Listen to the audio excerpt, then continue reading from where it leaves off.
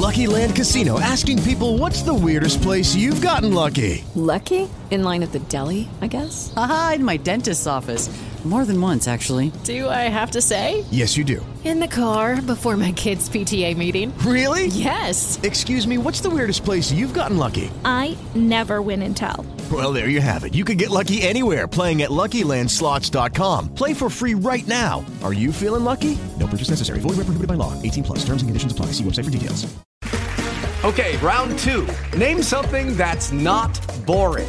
A laundry? Ooh, a book club. Computer solitaire, huh? Sorry, we were looking for Chumba Casino.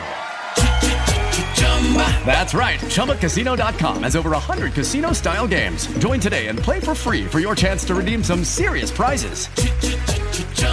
ChumbaCasino.com. No purchase necessary. Void where prohibited by law. 18 plus. Terms and conditions apply. See website for details. You need to watch of course, more of the History Channel, Marty. Oh, that's another thing I noped out of. Like, secrets of the ancient alien secret Bible men.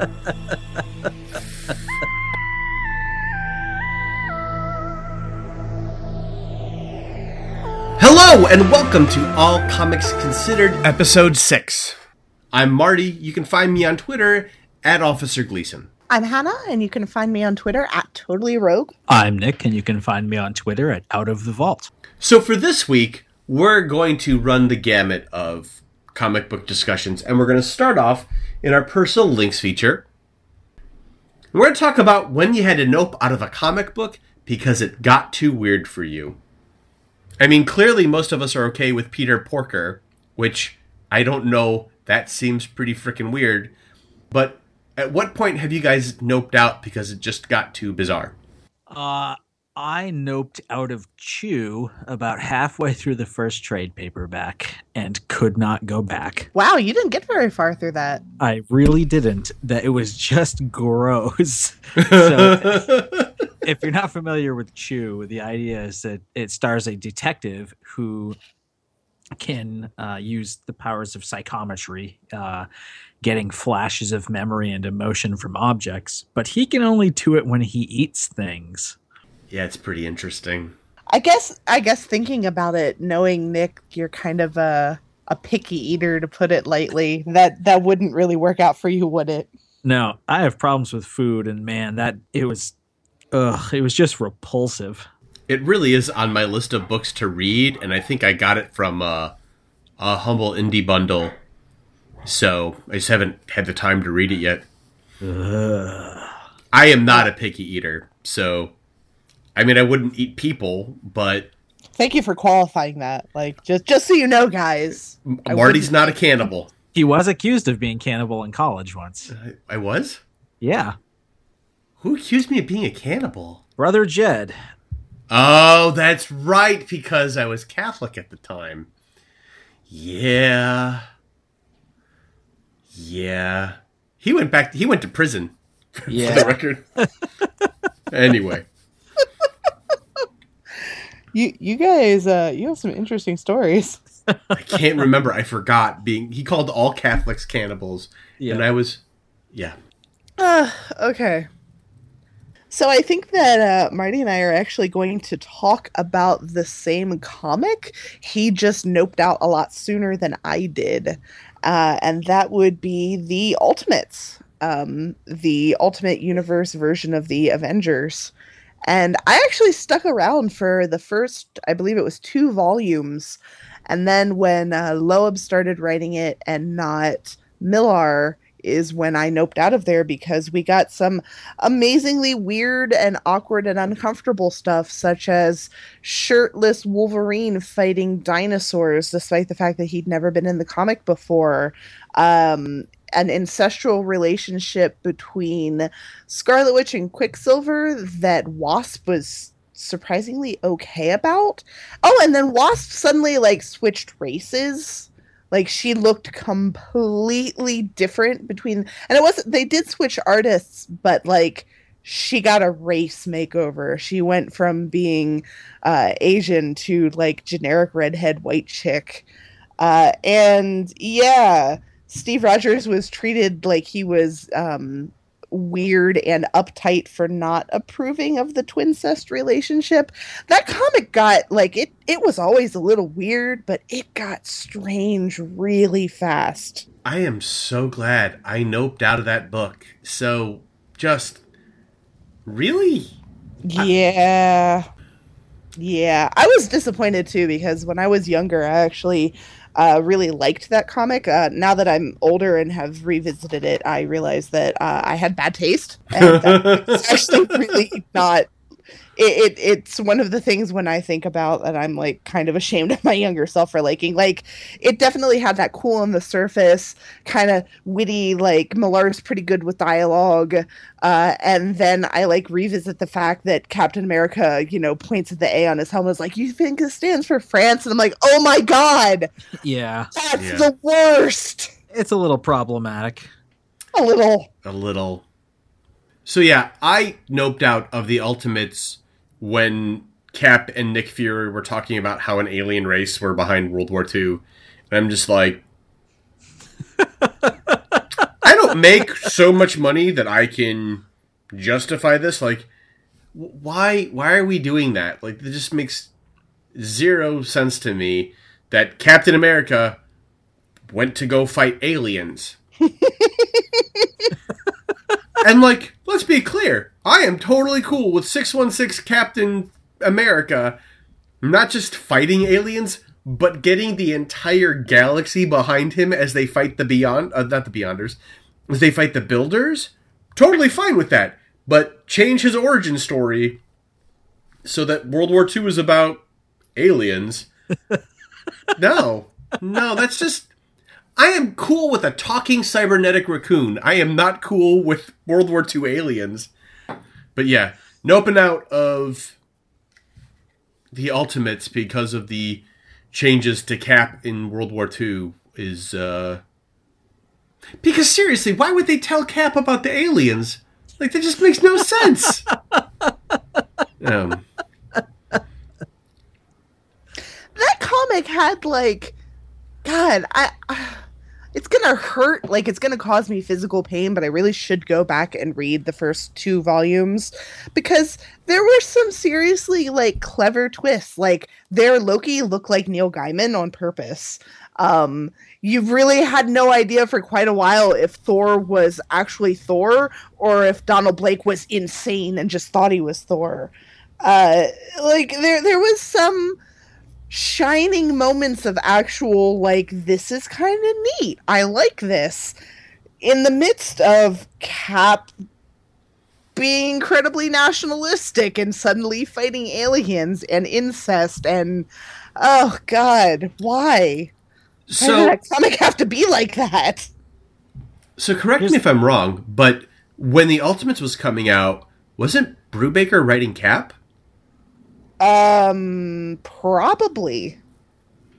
Like, that should have been about the same time frame. So it's clear we all have our own tolerances for when something gets just too weird. Real quick, Nowhere, the head of a dead Celestial. Too weird for anybody? No, that's badass. Okay. Yeah, that's pretty badass. All right, I'm in the same boat, so... Okay. I mean, it's a little... Unicron. Wonder which came first. I think Unicron? Unicron came first. Yeah, I'm saying, wow. Nowhere didn't exist until 2008? Yeah, that's what I'm seeing. Shit. So that was actually probably created by someone that watched the Transformers cartoon as a kid. Probably. Let's see. I mean, Unicron also pretty cool, so I'm okay with this. I just rewatched Guardians over the weekend, and the Nowhere sequence was really, really visually impressive, and also just like when Drax goes flying into that vat of like what is probably cerebral spinal fluid or something. It was just really well used. Like, it was very well implemented. It made that area feel more real. And I actually saw a very cool sizzle reel where they actually showed how the inside of Nowhere was fully modeled. It wasn't just like, flat matte backgrounds at any point. It was fully 3D modeled inside. That's pretty impressive. Yeah, they did a really good job on that. I will show note that video. So I'm looking at Nova number 8 from January 2008. Dan Abnett and Andy Lansing created Nowhere and the Luminals, and this looks like something I should check out. Was that, which Nova was that? That was Richard Rider, way before Sam Alexander. Now that we've gotten the weird comics out of the way, we're going to focus on a comic that we all agreed to read. Last week in episode 4, we said that we were going to read the first 3 issues of Hickman's Fantastic Four run, the Council of Reeds arc. And so, if you've been reading along, we're going to give you the opportunity to post and comment and call us out on your thoughts, feelings, and vague misgivings about this arc, and about this Hickman's Fantastic Four arc in its entirety. So who wants to start and share their opinion about these first 3 issues? So I was really, divided when I went into this. I've been wanting to read Hickman's Fantastic Four. I'd asked Marty for some guidance on it, which is where we actually came up with the idea of doing our team-up read-along, because I've never been that interested in the Fantastic Four in the past. And I've heard this, amazing stuff about Hickman's run. So I'm glad I started reading it. I was a little bit disappointed when the first major arc centered around Reed Richards, who is... I really don't like the guy. I have never read anything at all that makes me either empathetic, identify with, or enjoy the character. I just kind of knew him as that douchebag from the Illuminati. Mm-hmm. And the first 2, I really liked what Hickman did, because I feel like the first 2 issues of this arc reinforced that, and then that 3rd issue at the end, of course, the twist subverted it. And it still wasn't enough for me to really be like, yay, Reed Richards, but it was enough for me to be like, well, thank you for not making the douchiest choice possible. I appreciate that. It does a pretty good job of boiling down the struggle that Reed Richards goes through that makes him interesting when he's written well. Yeah, say more about that. The entire idea of he is the smartest man. There's no one that can even come close to comparing to him. And as the smartest man, he is essentially able to, at different points in time, predict the future. And it is essentially up to him, at least from his perceptions, to be the sole person in the driver's seat of humanity, steering us towards the future. And the struggle that he goes through is whether or not he can make those decisions, whether or not he should make those decisions. Is anyone else capable of making them? So, Nick, I'm going to call you out here. And I don't know if it's on tape or not. I know. Oh, I hate Reed Richards. Mm-hmm. And what else do you hate? Yeah, I'm sure that you have a recording somewhere of me saying that I hated the Council of Reeds. I'm going to eat those words. This was a fantastic run. Oh, I'm going to use that sound effect. That's me and doing my victory lap. Okay. He's doing a touchdown dance right now. I would be. You'd hear my chair squeak too much for the recording if you did. What about this particular run just changed your mind on that? Several things. I'm actually trying to... Sorry, my freaking account swapped over to a different screen, and now I'm trying to find my way back. There were specific panels I wanted to talk about. The panel that sold me on the arc itself was on page 22. It's the full page panel of Reed walking into the council chamber of all of the different Reeds. Mm-hmm. That shot just sort of blew me away in that there was a writer out there that was finally grasping the full scope of what's possible with the multiverse. I've always felt that the multiverse stories often shortchange things by thinking in a very linear direction. They're, thinking about face punching rather than the possibilities when you consider that not only is the universe infinite, but there are infinite universes. And this run really just took that idea and ran with it in a way that was, beautiful. And yeah, I mean, the last page is incredible. The 3 reeds holding up the Infinity Gauntlets. That's just amazing. Like, what a great way to end the first issue of this run.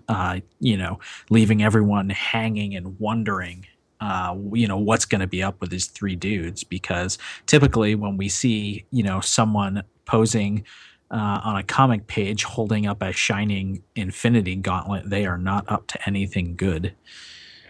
Hannah, what about you? Was there something from these first 3 issues that surprised you? Not just the twist, but something else that surprised you about what's going on in Hickman's run? So I definitely want to agree with Nick. There's an atmosphere of both dreadful unease and awe-inspiring infinity in these 3 arcs, or in these 3 issues. They do a really, really good job of having this atmosphere of how important what these characters are trying to tackle is. And I think the thing that always gets me about Reed Richards is whenever I read anything with the character, when he is taking center stage, I always get this feeling of like impending doom. And I don't mean Doctor Doom, but there's like an actual sense of like something bad is going to happen. Like he's going to do something terrible with the best of intentions, and it's going to end up really badly. And I don't know if a little bit of that is just me knowing some of, like, in a meta sense, some of what happens with like the Ultimates version of the character, or stuff that happens a little bit later on the line that ties into what's going on in Marvel right now. But I thought those first 3 issues really nailed that mix of like that scientific greatness and that I know they're trying to do the right thing, but I really don't know if they're going to. Something that took me off guard for these issues was it was actually able to distill down for me what I don't like about Reed Richards. And I think me being able to identify that is really important in starting out with reading such a prolific run. His interactions with Sue Storm just drive me fucking crazy. He is a terrible husband and father. Yeah. And in a team book that's so much about family, he is by far the weakest link of that family, and it drives me nuts. Yeah, I mean, he's completely disconnected from the rest of the human race. The other panel I wanted to draw everybody's attention to was actually in issue 571 on page 7, where Sue is talking to him in the kitchen. She says, "So you've been spending a lot of time with yourself." And that shot of Reed sort of looking down kind of sadly saying, yes, I have.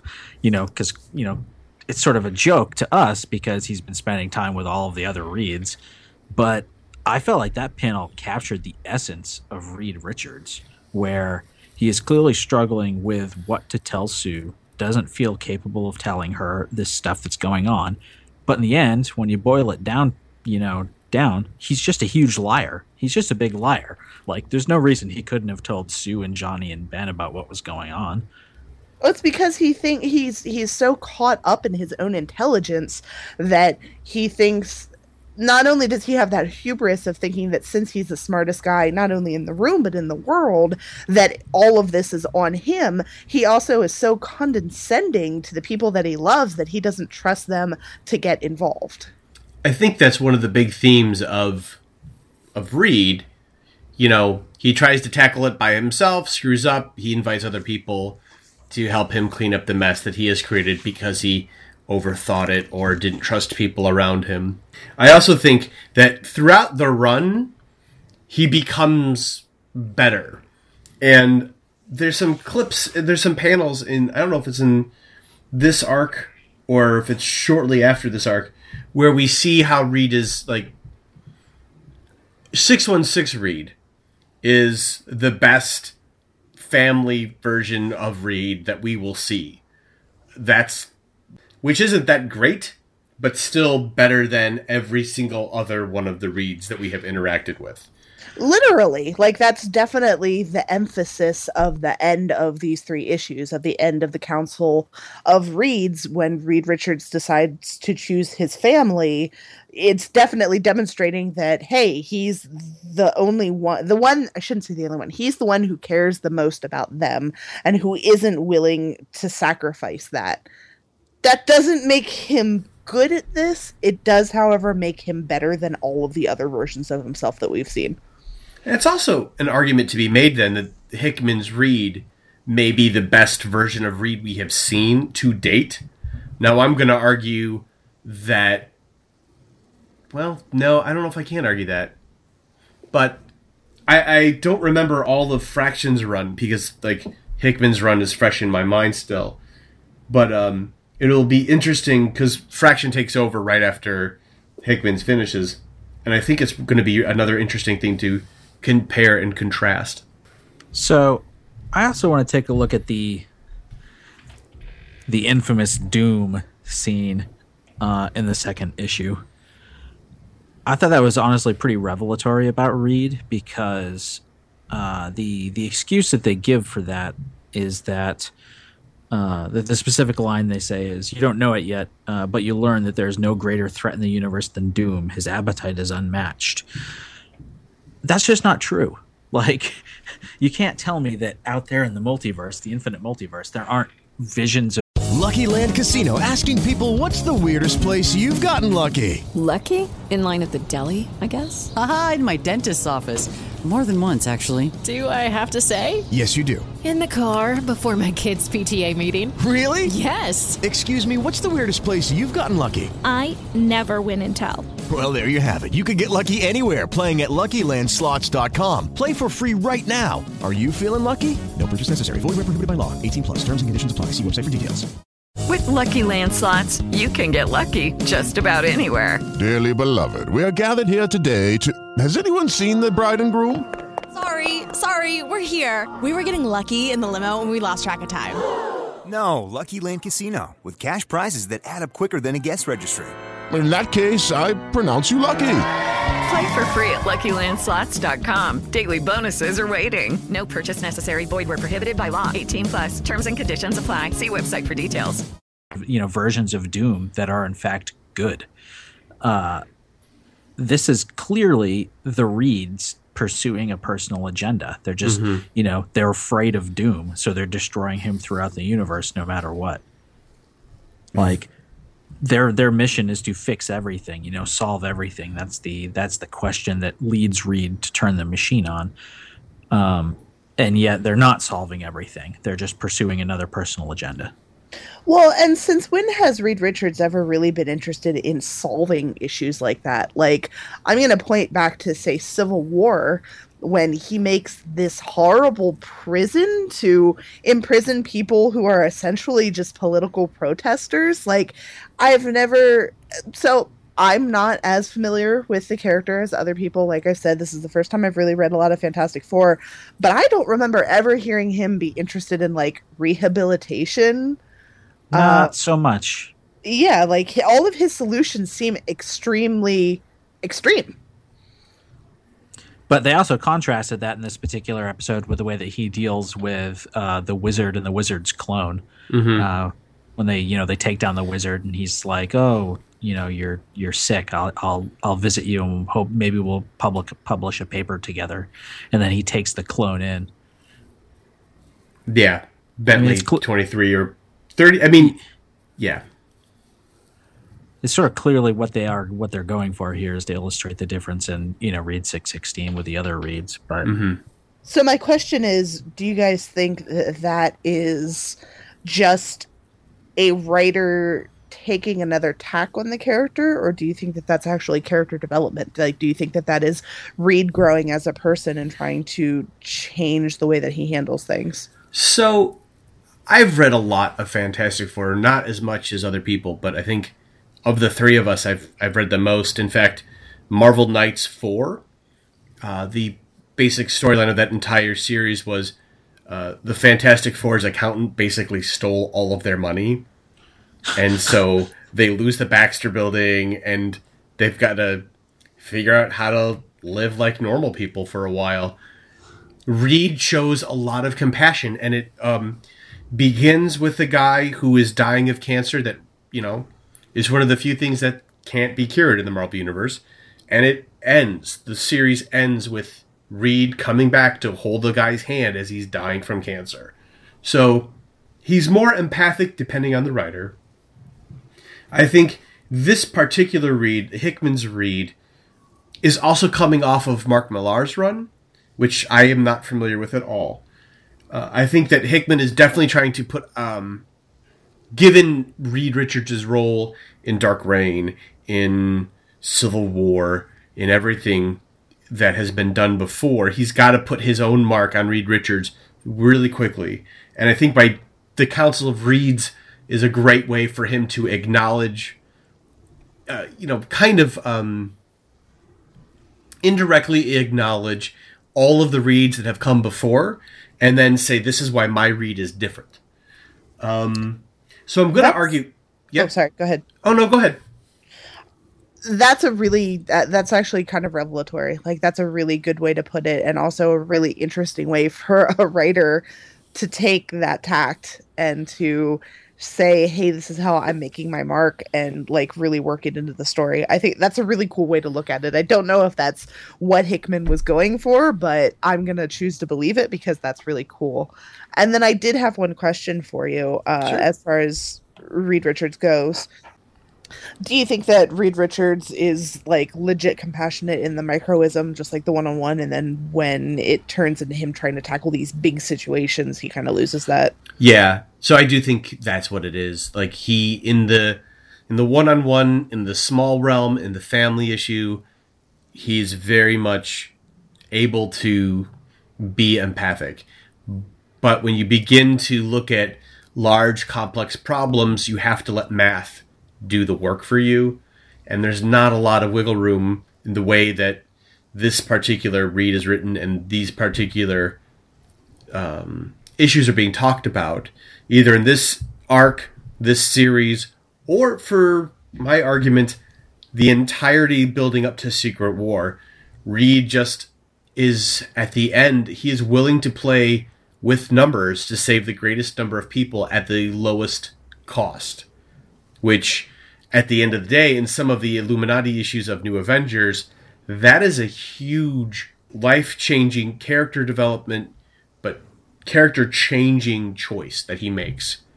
And whether or not it's good or bad, we don't really see the end. Well, as of issue 31 of New Avengers, we have not seen the end of that choice yet.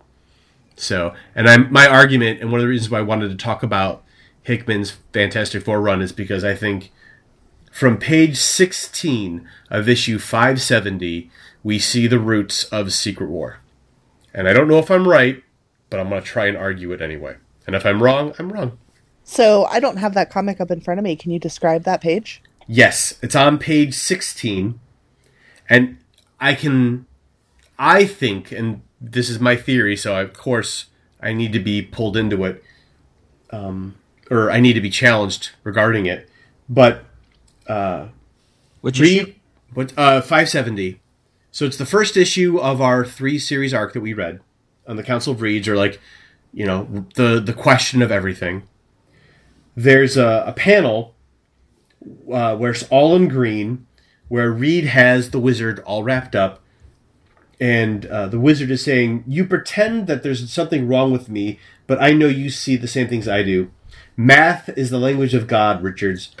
We've both done the calculations. The world is going to tear itself apart, and there's nothing either of us can do to stop it. We've been judged." And I'm arguing that panel is setting up everything that follows in this arc and in Secret War, which I argue is just a continuation of Hickman's Fantastic Four and future Foundation runs.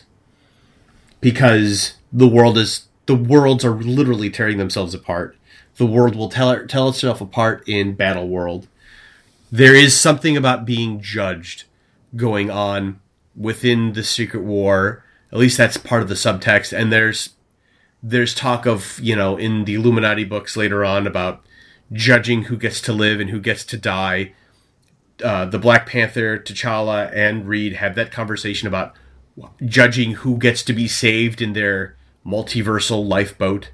So it's, given what we've seen, and we should put this in the show notes, and every time we talk about this run, we should put it back in there, Hickman's infamous outline of Fantastic Four. It's just this beautiful spiral of information that shows that this has been planned for a very long time. So I'm arguing that this is setting up right here the Secret War. Or at least implying that there will be this epic judgment and tearing apart of worlds. I could believe that. I mean, he's also definitely, I'd be disingenuous if I didn't also say that it's also foreshadowing what's going to happen next, but it's in a later issue where we are told what's going to happen next, where the foreshadowing actually happens. And I'm thinking that whatever early inklings of Secret War is suggested in this panel. I could definitely believe it. I don't feel like I can say if I think that's true or accurate until I've both finished reading through Hickman's run and I understand exactly what more is going on with the Secret Wars. Right. Because you definitely run up to the, well, is that just really convenient foreshadowing that just so happens to also seem applicable to Secret Wars? Or is this Hickman planning something since, when was this? 2009. 2009. Now, granted, if there's any writer that's going to do that, I absolutely believe it's Hickman. Now, this is the weakest argument that I have for this run being the foundation for Secret War. How by the time we get to his last few issues of the book, we are going to see that no, Secret War is being planned and discussed by 2012, because that's when he stops writing the book. And that's, when we get there, we'll notice, and that's where this all goes down. I mean, it's definitely worth noting that the MCU Phase 1 plan started in 2008. And, like, the MCU Phase plan is about a 20-year plan. And Secret Wars is certainly something that ties into that because continuity is such an important thing to Marvel right now, and not just the 616 continuity, but those multiversal worlds continuity. So again, I wouldn't really be surprised if they at least had something big in mind dating back that far. Because it's basically as soon as they figured out that this is going to work because Iron Man was the smash success, shit started to get real. I apologize you could hear me opening up a comic, but I have New Avengers 32, The Fall of Gods, that's right on my desk, specifically because of the what's going on here with Secret War, the lead up to Secret War, where time runs out. But we see the multiversal Avengers, and you mentioned it, so I had to mention the multiversal Avengers. Which is just, man, guys, I cannot stop squeeing about this book. But we'll get to that later. Anyway, what do we think that this arc of the Council of Reeds, Solve Everything is establishing here? I mean, Nick said it's establishing Reed Richards. Hannah said it's establishing Reed Richards is not the greatest douchebag in the Marvel Universe. What are some other things that this is establishing? Well, the Council of Reeds, for one thing. That certainly is not going to be the last time we see that. True. That's very true. Well, no, it's not. It's not. No, it's not.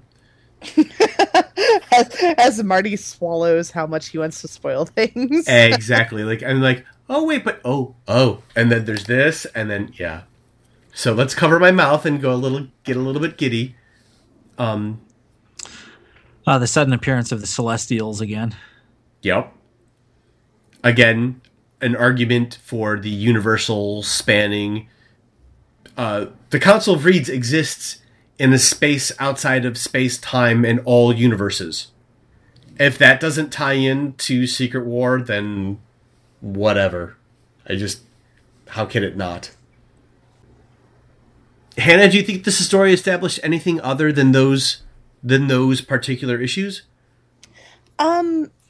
I think it was trying to establish a lot about dynamics of the Fantastic Four as a family, particularly with how Reed interacts with them.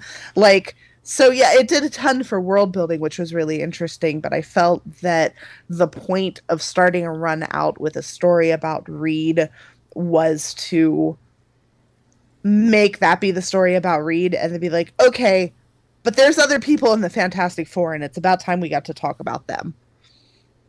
And I believe Hickman actually talks a little bit about that in his afterword to the first arc, which was he basically when he pitched or when he was asked what he would do with Fantastic Four if he was writing it, he said he would write stories that weren't about Reed Richards. And then when he was asked to write it, he immediately pitched a story about Reed Richards, because that's such a backbone to what the Fantastic Four is about, but then it's really important to establish that and then move forward and not just focus, because it's not Reed Richards, the comic, it's the Fantastic Four. No, I agree. I think this book in this arc also establishes Reed as the complex character that he is, his relationships.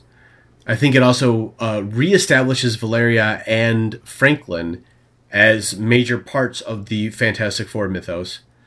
For a long time, Franklin was one of the most powerful characters in the Marvel Universe. This book, and especially these first three, is Hickman saying, this is me taking the Fantastic Four. Now, once this platform is established, I'm going to tell some great stories about love and family and exploration. And I think for the rest of the book, he's going to do that, especially as he gets into the second arc, where we run into the four cities, where we are reestablished with the Inhumans, where Doom comes back. I think it's without establishing Reed and putting his own stamp on Reed, because Reed is the face of the Fantastic Four, even if he isn't the one that keeps it together. I think he's giving us the opportunity and taking the opportunity to say, this is how I'm going to change this comic book. Yep, I agree with that. I definitely agree with that. Also, there are a lot of weird-ass Reed Richards out there in the multiverse. Some of whom I'm more familiar with just because I remember them from later issues. But, Hercules-style Reed Richards? Okay. Yeah, the Blob Reed Richards. The Blob Reed Richards? Silver Surfer-style Reed Richards? Kind of a Nova-ish Reed Richards. Starbrand. I think he's a Starbrand Reed Richards. One or the other. Head Reed Richards, Rock Guy Reed Richards. I can't wait to you get to the issue where it talks about Rasputin Reed Richards, and I had to go back after I read that one to make sure what happens to him. That was the guy that got some of his DNA mixed with Doom, right? Yeah. But so as we're talking about this, we've talked about the books in particular, but I think the most stunning issue was when, and we're going to spoil it here because we wanted you to read along with us, and if you didn't read the first three, you didn't do your homework, where the Celestials just zap two of the three Infinity Gauntlet wearing Reed Richardses. Yep, just fry them. Including Rasputin Reed Richards. And when I later on we run into that Reed Richards as a filler episode, but I had to go back and make sure that he died, because otherwise he just become such a great villain for Reed and the Fantastic Four. But he dead, so really dead. Yeah. So I don't think he's coming back. He did have an awesome last line, though. Yeah, he did. None of them went out like chumps, which is also something I can really appreciate. When a character dies, it should be epic. The one dude, the one Reed Richards with the Prime symbol on his chest or whatever it is, he's going to carry over for a while. There is one other thing I want to add about this book. specifically in regards to establishing and reestablishing for me Valeria, Reed is pretty clear in the first issue that Valeria is smarter than he is. She is 3 years old. And my biggest complaints about this particular arc is, one, the way Reed is treating Sue. And they make amends and they become, it gets better. But also, like, I know she's like the smartest human on Earth at this moment in time, smarter than Amadeus Cho. But she is, like, the most precocious 3-year-old ever written.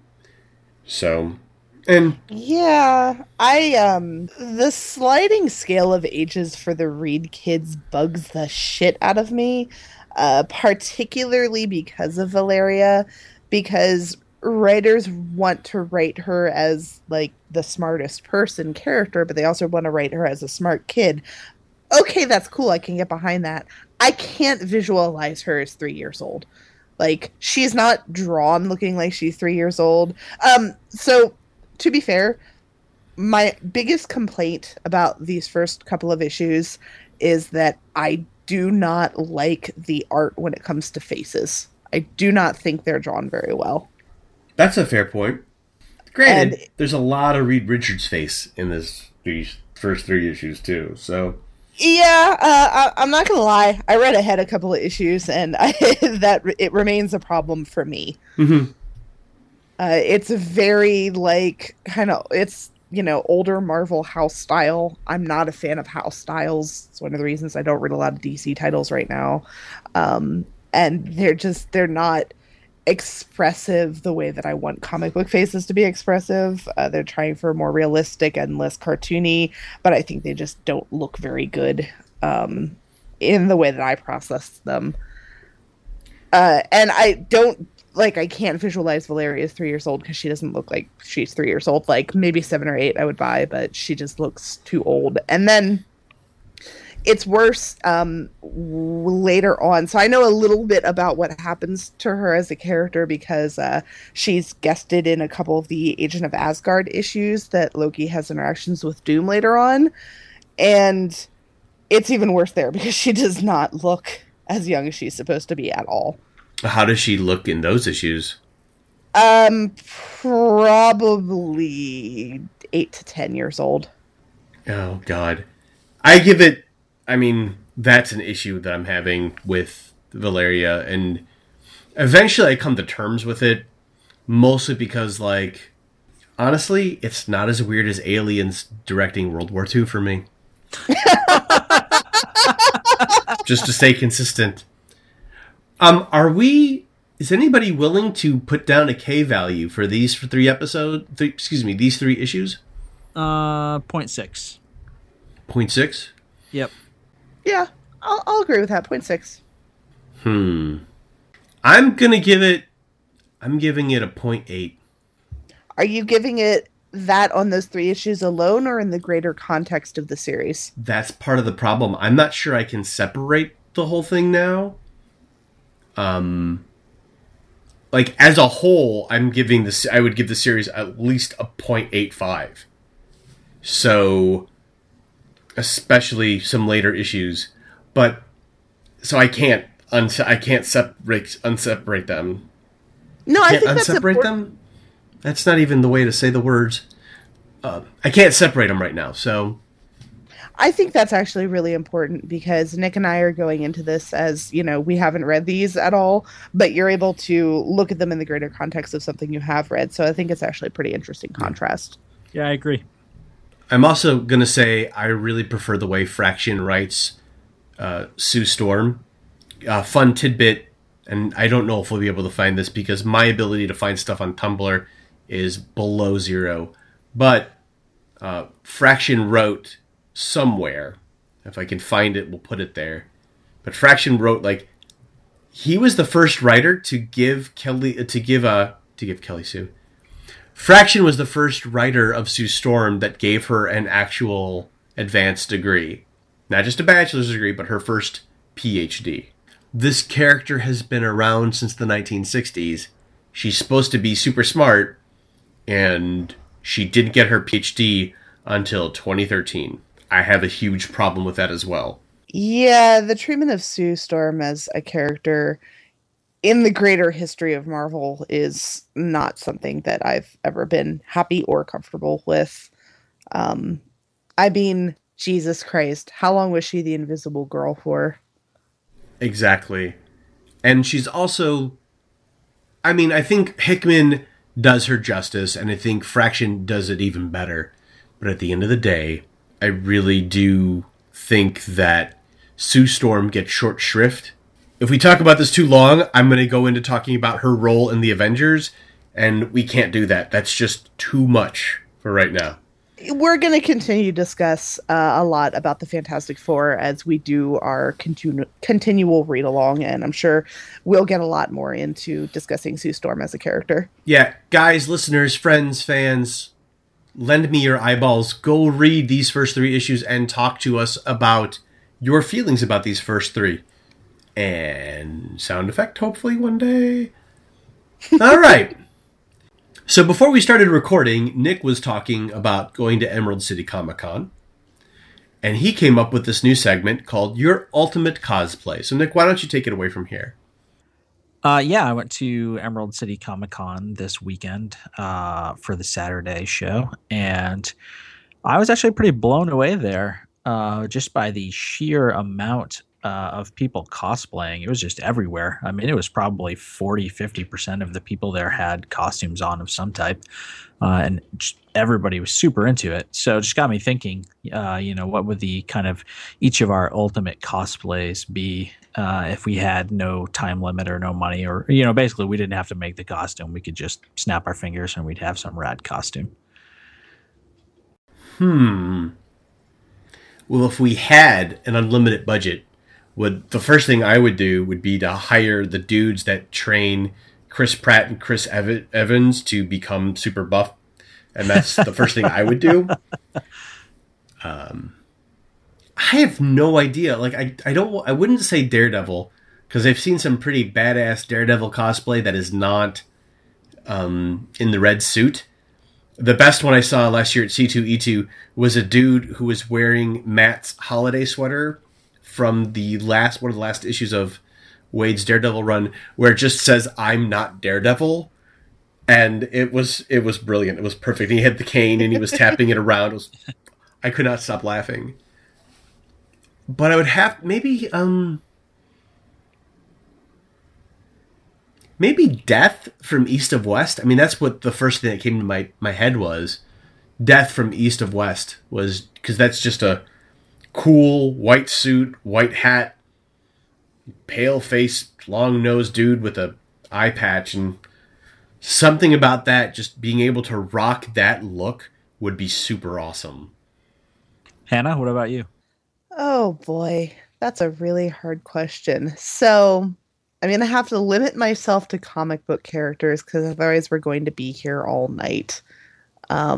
I used to do a little bit of cosplay as a teenager when I was going to a lot of anime conventions, but I haven't in quite some time. I did a costume to PAX a couple of years ago, and I think that's the last time I've done one. God, that really is hard. So I've always been a really big fan of the character Blink.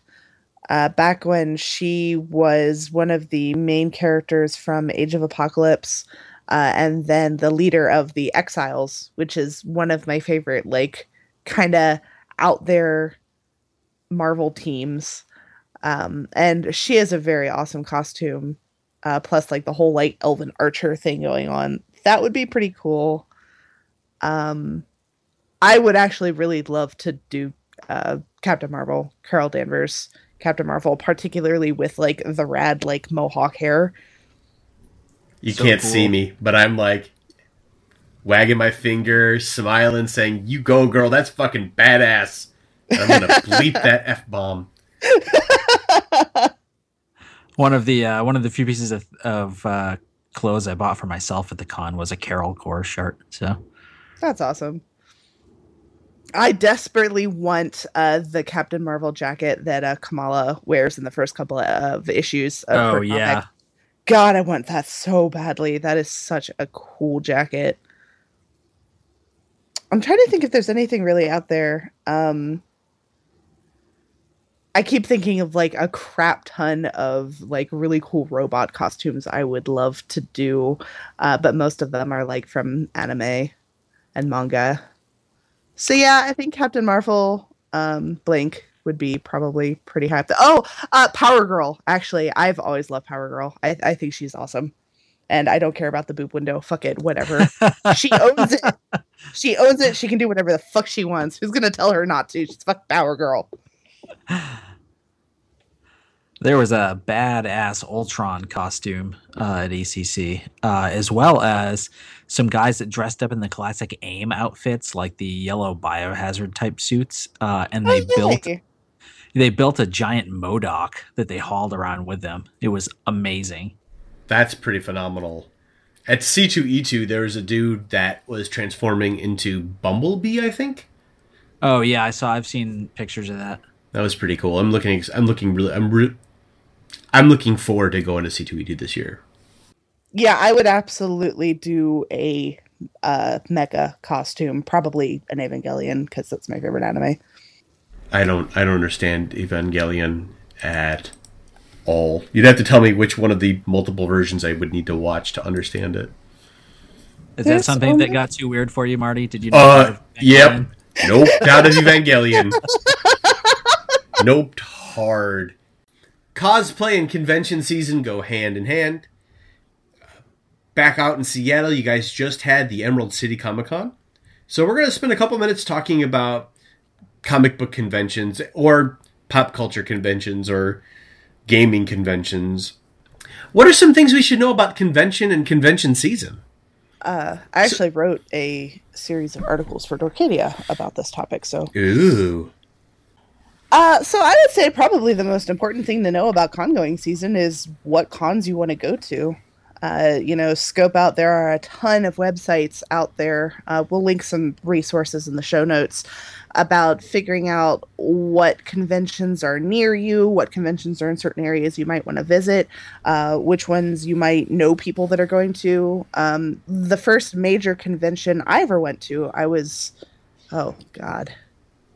13 years old maybe, and it was Otakon in Baltimore because I lived on the East Coast at the time. But one of the biggest reasons I went was because I had a lot of friends online who were going, and it was a really good excuse for us to meet up. Oh, nice. Yeah. Well, I think the idea of meeting up with people that you've had these friendships with that are long distance or virtual is pretty cool. Yes, and meeting up, both meeting up and meeting new people is like a huge part of a con experience. So, yeah. I'm trying to think. The first con I went to must have been Gen Con, and I don't remember if I went before I did my stint as an intern or after.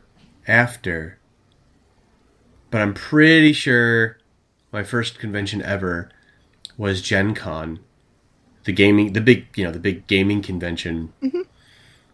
And I didn't do much to prepare, and I always end up like touring and going to the vendor tables to see what's for sale. And I tend not to spend a lot of money until the last day, unless, of course, something super awesome happens. Chicago has a couple of conventions, and I've been to Wizard World Chicago at the Rosemont, but I'm really loving Chicago Comic and Entertainment Expo, also known as C2E2. I bought my 3-day pass, the first 3-day pass last year. I bought my 3-day pass already this year. What I loved about it was there was a cosplay competition. The family-friendly area was super well done and good for kids of all ages. I found that the vendor tables were easy to find. Artist Alley was clean. The food there was really, really good. It was just also, for me, hella convenient considering that I live, maybe like a mile east of it. So it was just super fun for me to even get to. Now, personally, I don't cosplay. But what I've gotten out of the whole thing is seeing like how other fans react to the hobbies that I love. I get to have conversations with people. The Marvel panels have always been fun. Getting stuff signed, like I fanboyed out at Mark Waid's table, and I'm a little bit embarrassed.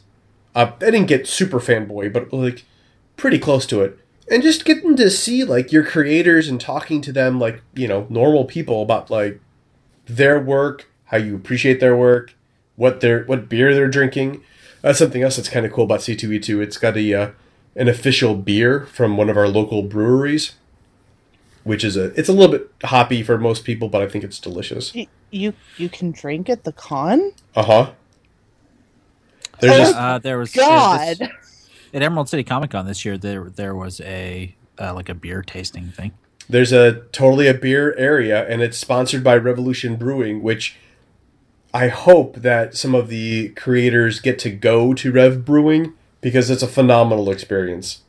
So I'm blown away. That's very new for. I didn't get to go to Emerald City this year, but wow, that's going to entirely change my con going experience. Cool. So yeah, like my con going experience is pretty in the comic book world. It's really new.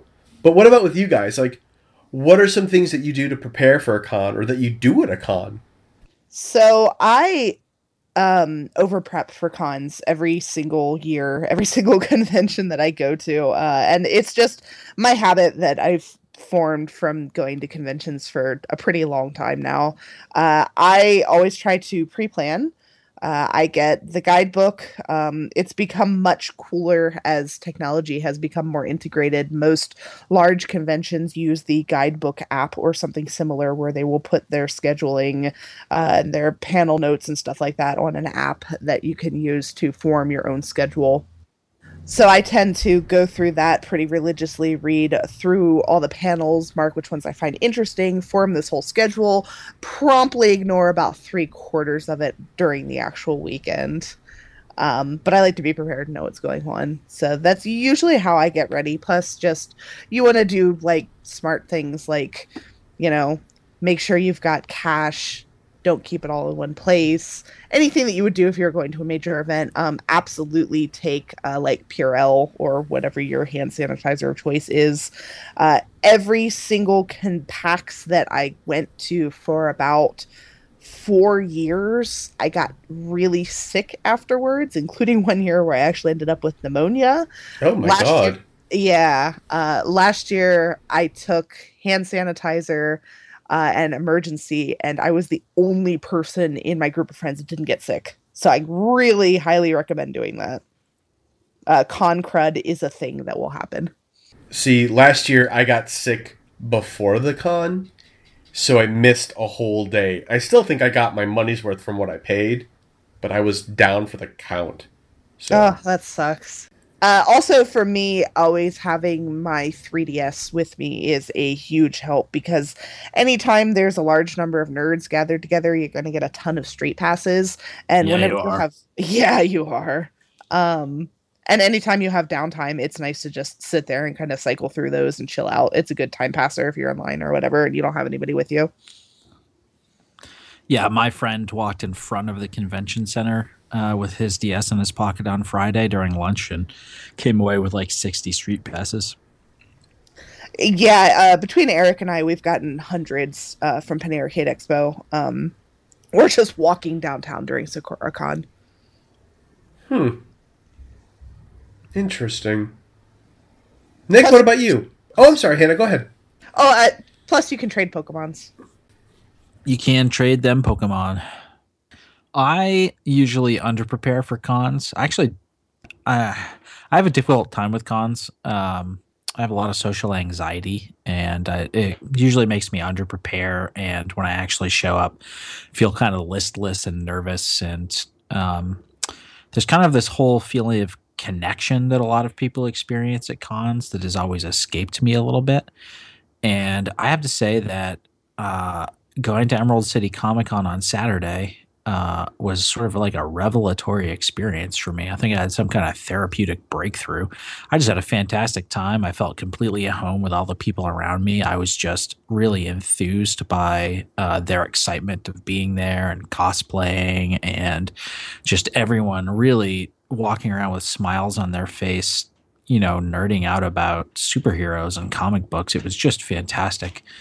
And I made a discovery that it turns out at comic book conventions, the biggest fans there are the comic book artists and creators themselves. Those guys are just super excited to be there and seeing each other's work and showing you their work and shaking your hand and talking about comics.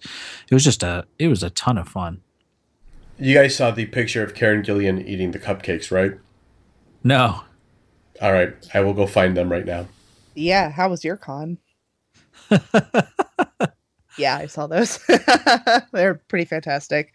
I am incredibly disappointed. I missed both the he did a None More Goth panel, and then they also had a new Wictive shirt that I really wanted. So I went to the Rat Queens Social Club panel by Curtis Wiebe, the main creator of Rat Queens, and the panel opened with him being forced to read erotic slash fic between Batman and RoboCop. So, oh my god, it was pretty amazing. As for how people should prepare for a con, well, the first thing you have to figure out is, where is the con with respect to your house? Where are you going to stay when you're there? I've been to Gen Con a number of times, and there's always this group of people that go to Gen Con and just sleep on the street out in front of the convention center. That is the worst idea ever. You do not want to do that. Like, if you do not have a place to stay for a con, you do not have the resources to go to the con. You should not go. It's a bad idea. Find somebody who's hotel you can crash on their floor, or think ahead early and make sure you have hotel space, but don't show up without a plan. Absolutely do not show up without a plan. Consider something like in Seattle, we've got 2 different hostels that are nice and inexpensive that you can get into, that sort of thing. Or friends in the area. Or you can even hook up with people on, there are postings on, I'm sure there are postings on meetup.com, on the forums for whatever particular convention you're going to, on Craigslist. There are always people looking for extra people to stay in their hotel room or get rides or whatever. Yeah, particularly the forums for cons are a really great place to find other people, and they're slightly a little bit more trustworthy and just dependable. It's definitely possible to go to a con if you don't have a ton of money. If it's local to you, you can, always split rooms. You can try a hostel. There's a lot of things to do, but just make sure you have that plan in place. Nick's right. That's super important. If you do not have a comfortable place to stay, the con is not going to be much fun for you. Yeah. You don't want to have to be worrying about where you're going to sleep that night. Yeah, I remember at Gen Con, there was a row of cars of dudes just sleeping in their car. And they weren't big cars. They were just tiny little nerd cars full of nerds. Yeah. I'm censoring because I don't want to make fun of my gamer brothers and sisters. But, well, mostly brothers. Because I didn't see a lot of women sleeping in their own car. And for C2E2, I didn't see a lot of people, there is no place, you don't get to sleep around there in your car. The Chicago police would be get the fuck out. And I'm not going to censor that one, because police don't censor themselves. What are some of the good panels that you have seen since you've been at so many cons? Do we want to talk about specifically comic book panels or comic book show panels, or No, just panels in general, I think is fair. Well, Emerald City usually has a really large amount of voice actors who come in and do really great overdubs and re-recordings of classic scripts as different characters. It's been in the past one of the biggest draws of Emerald City, and those are usually absolutely hilarious. I also saw an absolutely amazing panel last year at PAX that had the guys who made the tabletop game Dungeon World, Luke Crane, who made Burning Wheel, talking about what makes bad games fun, essentially. And it was just a fantastic panel that really taught me how to think about what I should be looking at when I'm choosing a tabletop game to play. And as somebody who is a little bit newer to that hobby, it was really, really interesting and really hilarious because they were not only making fun of all of us, but making fun of themselves during the entire thing. Best, I guess, panels that I've seen at cons are almost always performances. Like the, the guys we saw at Gen Con, do you remember what I'm talking about, Marty? The improv troupe we saw? Oh, God. No. You were with us, weren't you? I thought you were with us. I may have been. All right, so here's a confession about me at Gen Con. I would crash with... We would get the hotel rooms together. We'd all share. I drank a lot. So I don't remember much. No, I don't remember the improv troupe. You think we've exhausted this topic? I think we have. I also just found an article about Karen Gillan talking about Secret War, and I have been purposefully avoiding it, spoiling myself, because I don't want to change my opinions of being right. So, could you link me that? Oh, yeah. Okay. So to recap, when you're going to the cons, make sure you got a plan. Prepare, under-prepare. Don't drink as much as I have in the past. Make sure you are safe and you feel like you are in a safe spot. I would also suggest, I know I didn't say a lot about this, but I would suggest making sure you know the harassment policy of the con, and if it's not a strong policy, rethink going to that con, especially if you're going to cosplay. Some of the people in our hobby are assholes, and they need to not be assholes, but you need to be able to defend yourself against said asshole.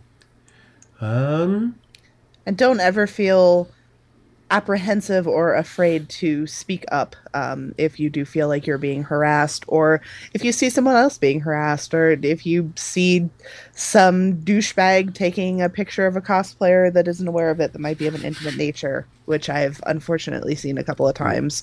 Enforcers or volunteers or con staff are there for a reason. Feel free to approach them when you're having any kind of issue. And last but not least, if you want to rock a cosplay and someone says you don't have the body type for it, punch them in the motherfucking mouth and rock your goddamn cosplay. No one should be able to tell you what to do. And scene. Okay, we're going to move on from convention season. I mean, I'll be talking about C2E2, and you can probably find me there. So for our next segment, we're going to talk about the trade or comic that you want to have turned into a movie or TV show. Something that you would like to watch with your friends, that you want to have the whole world see. So you guys, I'm going to go last, because I done got mine, but what do you guys want to see become a movie? Kingdom Come. Yes. That do you would want... be go ahead. I'm sorry. Fantastic movie. It'd have to be like a good solid 3-hour movie, but it's a tale that you could tell, from start to finish within one feature film. Okay. Animated or live action? Oh, live action. I would love to see that live action. Okay. Oh my God. It would have to have such a massive cast. Yep. They would have to find two guys that looked so much alike, yet so different for Superman and Captain Marvel. Yeah. Okay. Do you have it? I always see Captain Marvel as Patrick Warburton these days. I don't think I could take that seriously because of the tick. Yeah, I mean that's the trouble is he's like such a good humorist, but he has the the build and the jaw for Captain Marvel. That's true. He's a little bit older too, though, because Captain Marvel should be slightly younger. Yeah, that's true. Especially in a Kingdom Come movie where you've got Billy Batson and Captain Marvel that are the same age. Yep. Oh, I would love to see that, though. I would love to write that. Somebody hire me to write that movie. You should just write it. Yeah, just write it. Nick, was there a TV show that you also would love to see? Oh, yeah. So after reading My Life as a Weapon, that would be the most incredible TV show. It is funny. The action is cool. It takes the character and turns him into, like the everyman. Somehow, he's a superhero. Like, this is Hawkeye, and it somehow manages to turn him into the everyman of the Marvel universe. I could dig that. A Fractions Hawkeye TV show. Yeah, that'd be pretty cool. Plus, we'd get all the really cool Kate Bishop episodes. Yes. I would love to see Marvel reach out to Milkfed Productions and just say, go ahead, make Hawkeye My Life as a Weapon. I don't know if Fraction and Kelly Sue would go for it, but I would give them all of my money. Yes. Yeah, absolutely. Make that a Netflix show, please. Hannah, what about you? So the movie I want to see is supposedly going to happen, but I don't know if it's actually going to happen. Del Toro keeps promising a Justice League Dark movie.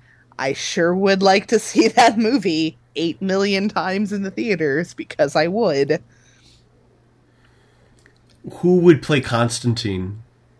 I'm fine with the guy from the TV series. I believe that's Matt Wilson. That guy he looks just like him. Yeah, that's the really spooky part for me. Yeah, he looks more like him than Sting, so. Yeah, which is creepy. Yeah, it really is. I would be fine with that. Absolutely fine with that. But I love the cast of Justice League Dark. Like, there's not a character in there that I don't like. And of course, if Del Toro was involved, it would be perfect for the special effects. Like, oh my God, I so want to see Del Toro do Swamp Thing. That would be the first DC movie since the end of Nolan's Batman run that I would be willing to go pre-order tickets for. If Del Toro actually made the movie, I would be there. But even if Matthew Wilson was not playing Constantine. Yeah, I can't think of another actor for the part. Like, he's definitely, say what you will about that TV show, I think he's really nailed the character. I agree. I just totally agree. What about TV show-wise, Hannah? Oh, Young Avengers. Good God, Young Avengers. I think Young Avengers would make an absolutely great TV show, especially on, the CW or something. I'm not a really big fan of Arrow, and I haven't watched Flash at all, but, I could totally see the Young Avengers just being a network TV show. Obviously, I'd prefer it on Netflix, but, oh, gosh. The first half of that series was kind of weird, and a lot of strange stuff happened to the Young Avengers, specifically because they really emerged kind of in the middle of Civil War. But if they could tie it into the Marvel events like that and see when Hawkeye basically passes the mantle to Kate Bishop, oh my God, I want to see that on the screen. That would be so cool. That would be super cool. And then Gillen's run, I think, was pretty TV cinematic in the first place. So I think it would film really well. That would be super cool. It could have tie-ins with the Hawkeye TV show. It could. Yeah. Yeah. Well, that's the thing. If it was a Marvel show, they would all be connected. That's just something we would have to expect. So we would see a Coulson crossover, and if there was enough money involved, a Chris Evans crossover. I would be down with that. Yeah, so TV-wise, I'm getting Daredevil. It's going to be fine. It's going to be wonderful. We're going to have a party. We're going to talk about it. For a movie, I love comic book movies. And I'm not entirely sure I want to see a story that I love on screen. I worry that it would get the slavish dedication that ruins a movie. For instance, Watchmen, a shot-by-shot recreation of panels that shouldn't be done that way because it just doesn't translate very well.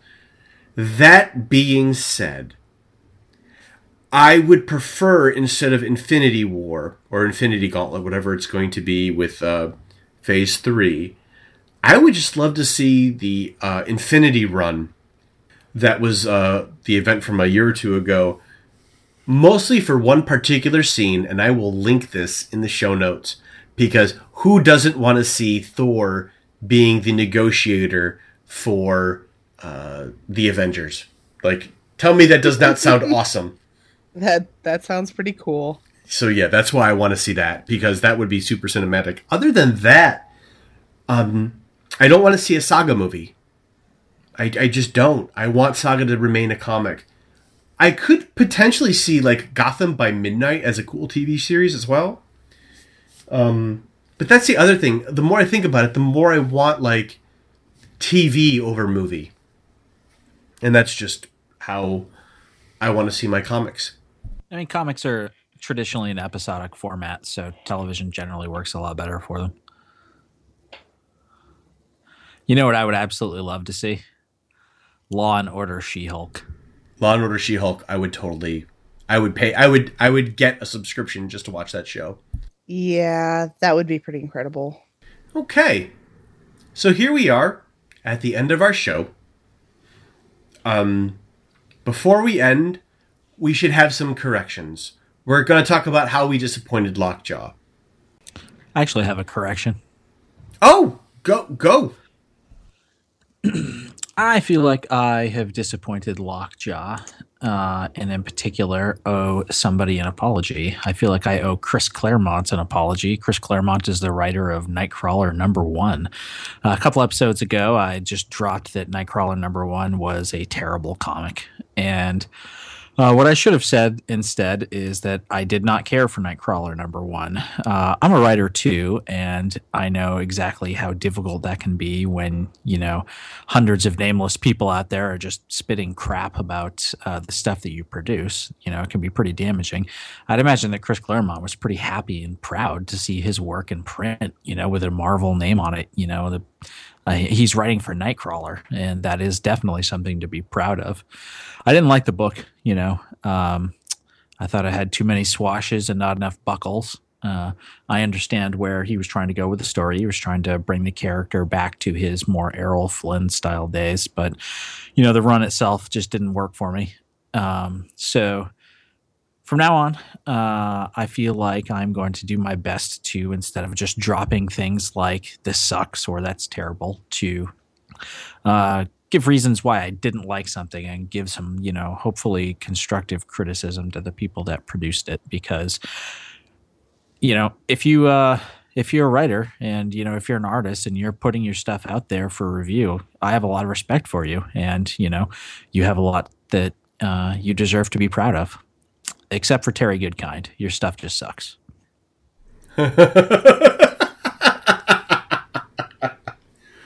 I think that's pretty appropriate. Like, we are trying to be positive, and even when we don't like something, we should be on the up and up about it.